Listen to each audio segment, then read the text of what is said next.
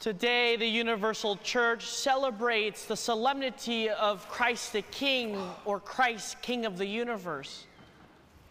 The solemnity for me has a very special spot in my heart as we just are wrapping up the liturgical year after all these weeks of ordinary time. A time in which we begin to inventory our lives to see how we've been as disciples and followers of Jesus Christ. For me, especially, it's kind of a boring time because it's just reminder. And then we get to Christ the King, the end of this liturgical calendar year, where we come and celebrate such a momentous and joyous occasion together as a family. But today, as we end our liturgical year, we're presented with a very poignant and reflexive question to see how we've been doing throughout ordinary time. And the question is Jesus the King of our lives? Is Jesus the King of your and my life?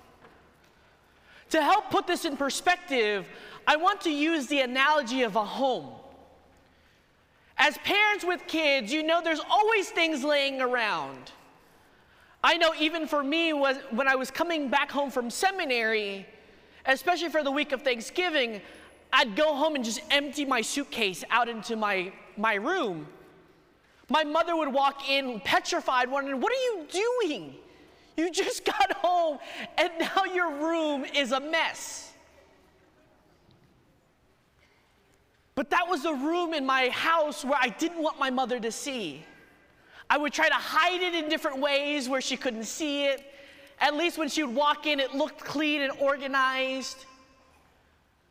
So in our own spiritual life, in the house of our hearts, what is the crevice or the cavity or the room in our hearts that we've hid all these things from the Lord? Because when He enters into our hearts, He's permitted to enter the living room, the dining room, the kitchen. But is He the King of the complete heart, the complete house of our spiritual being? Or are there a closet or multiple closets in our lives, in our hearts, and in our house that we have skeletons hiding from?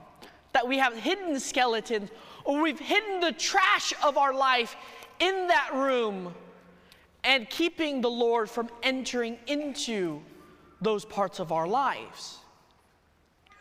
My dear brothers and sisters, when we reflect on the question, is Jesus Christ the King of our lives?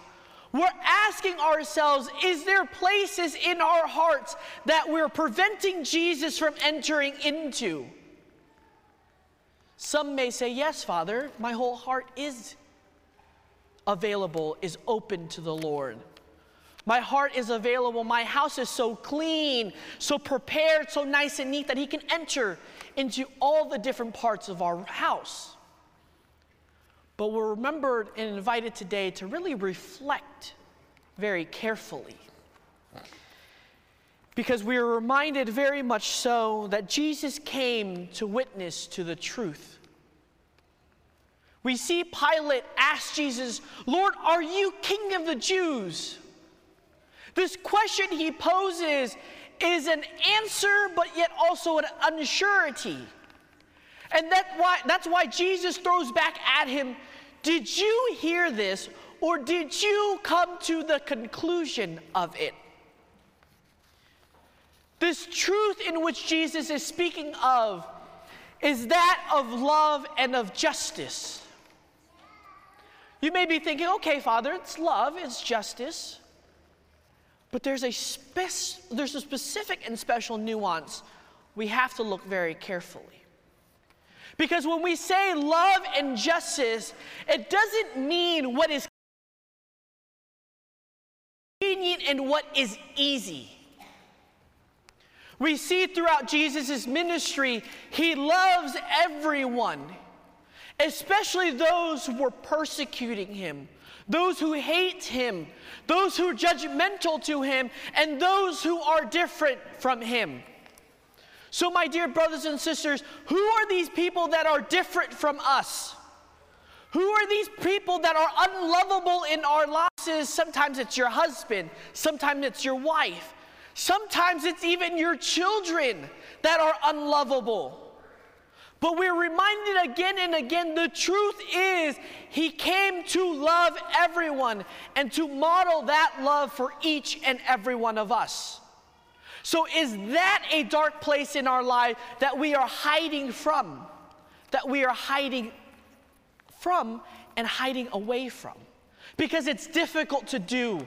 It's something I don't want to do. I just want to love those that are lovable, those that agree with me, those that look like I do, but not those who don't or look different.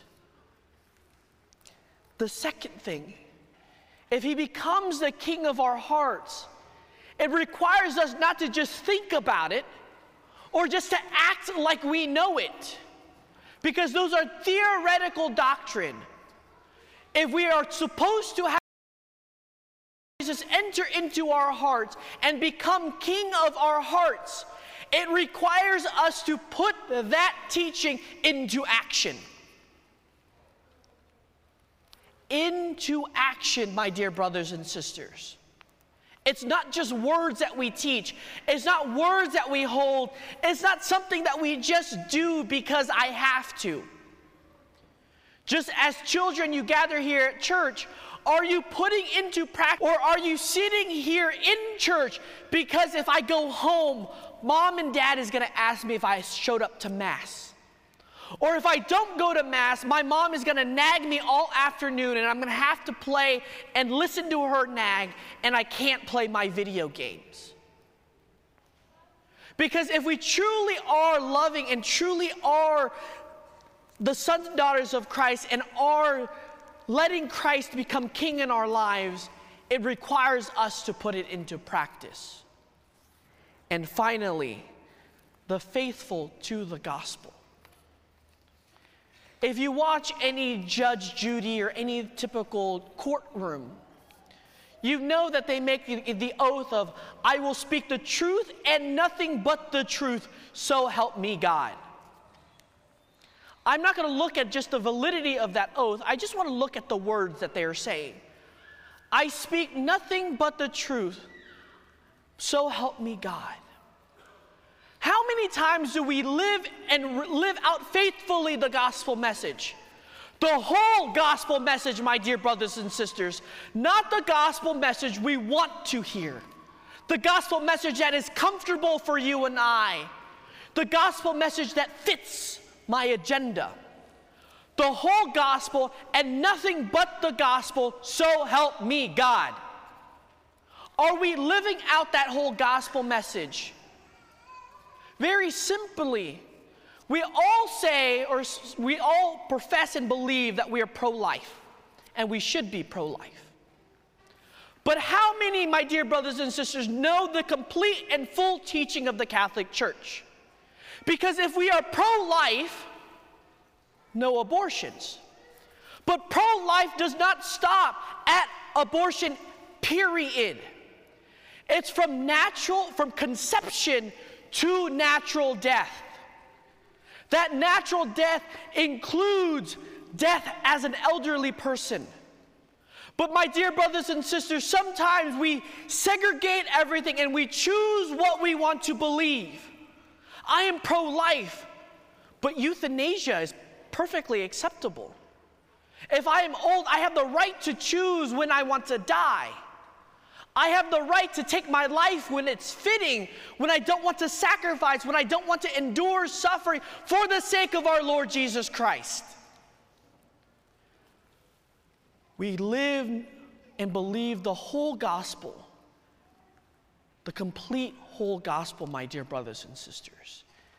And we're asked from natural conception to natural death. But we choose and pick what we want to hear. We choose and select the truth, my dear brothers and sisters, to accept, to embrace. So are we really following Jesus Christ? Is he really the king of our hearts and the king of our lives? Or are there truly closets in our life that we're hiding from and hiding from Jesus?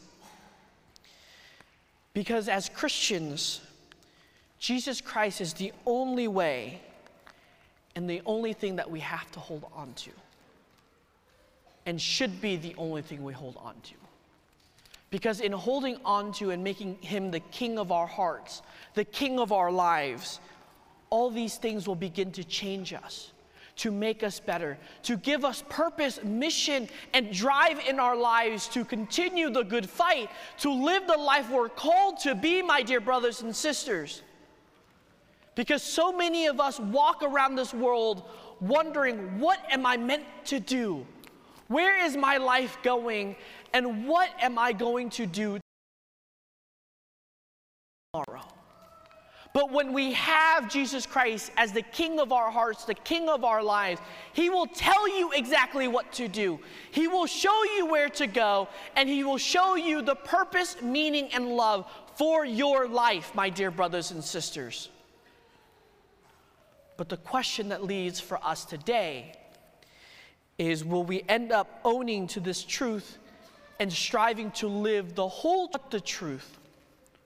Or will we try to defend our undecisiveness like Pilate at the end of our lives?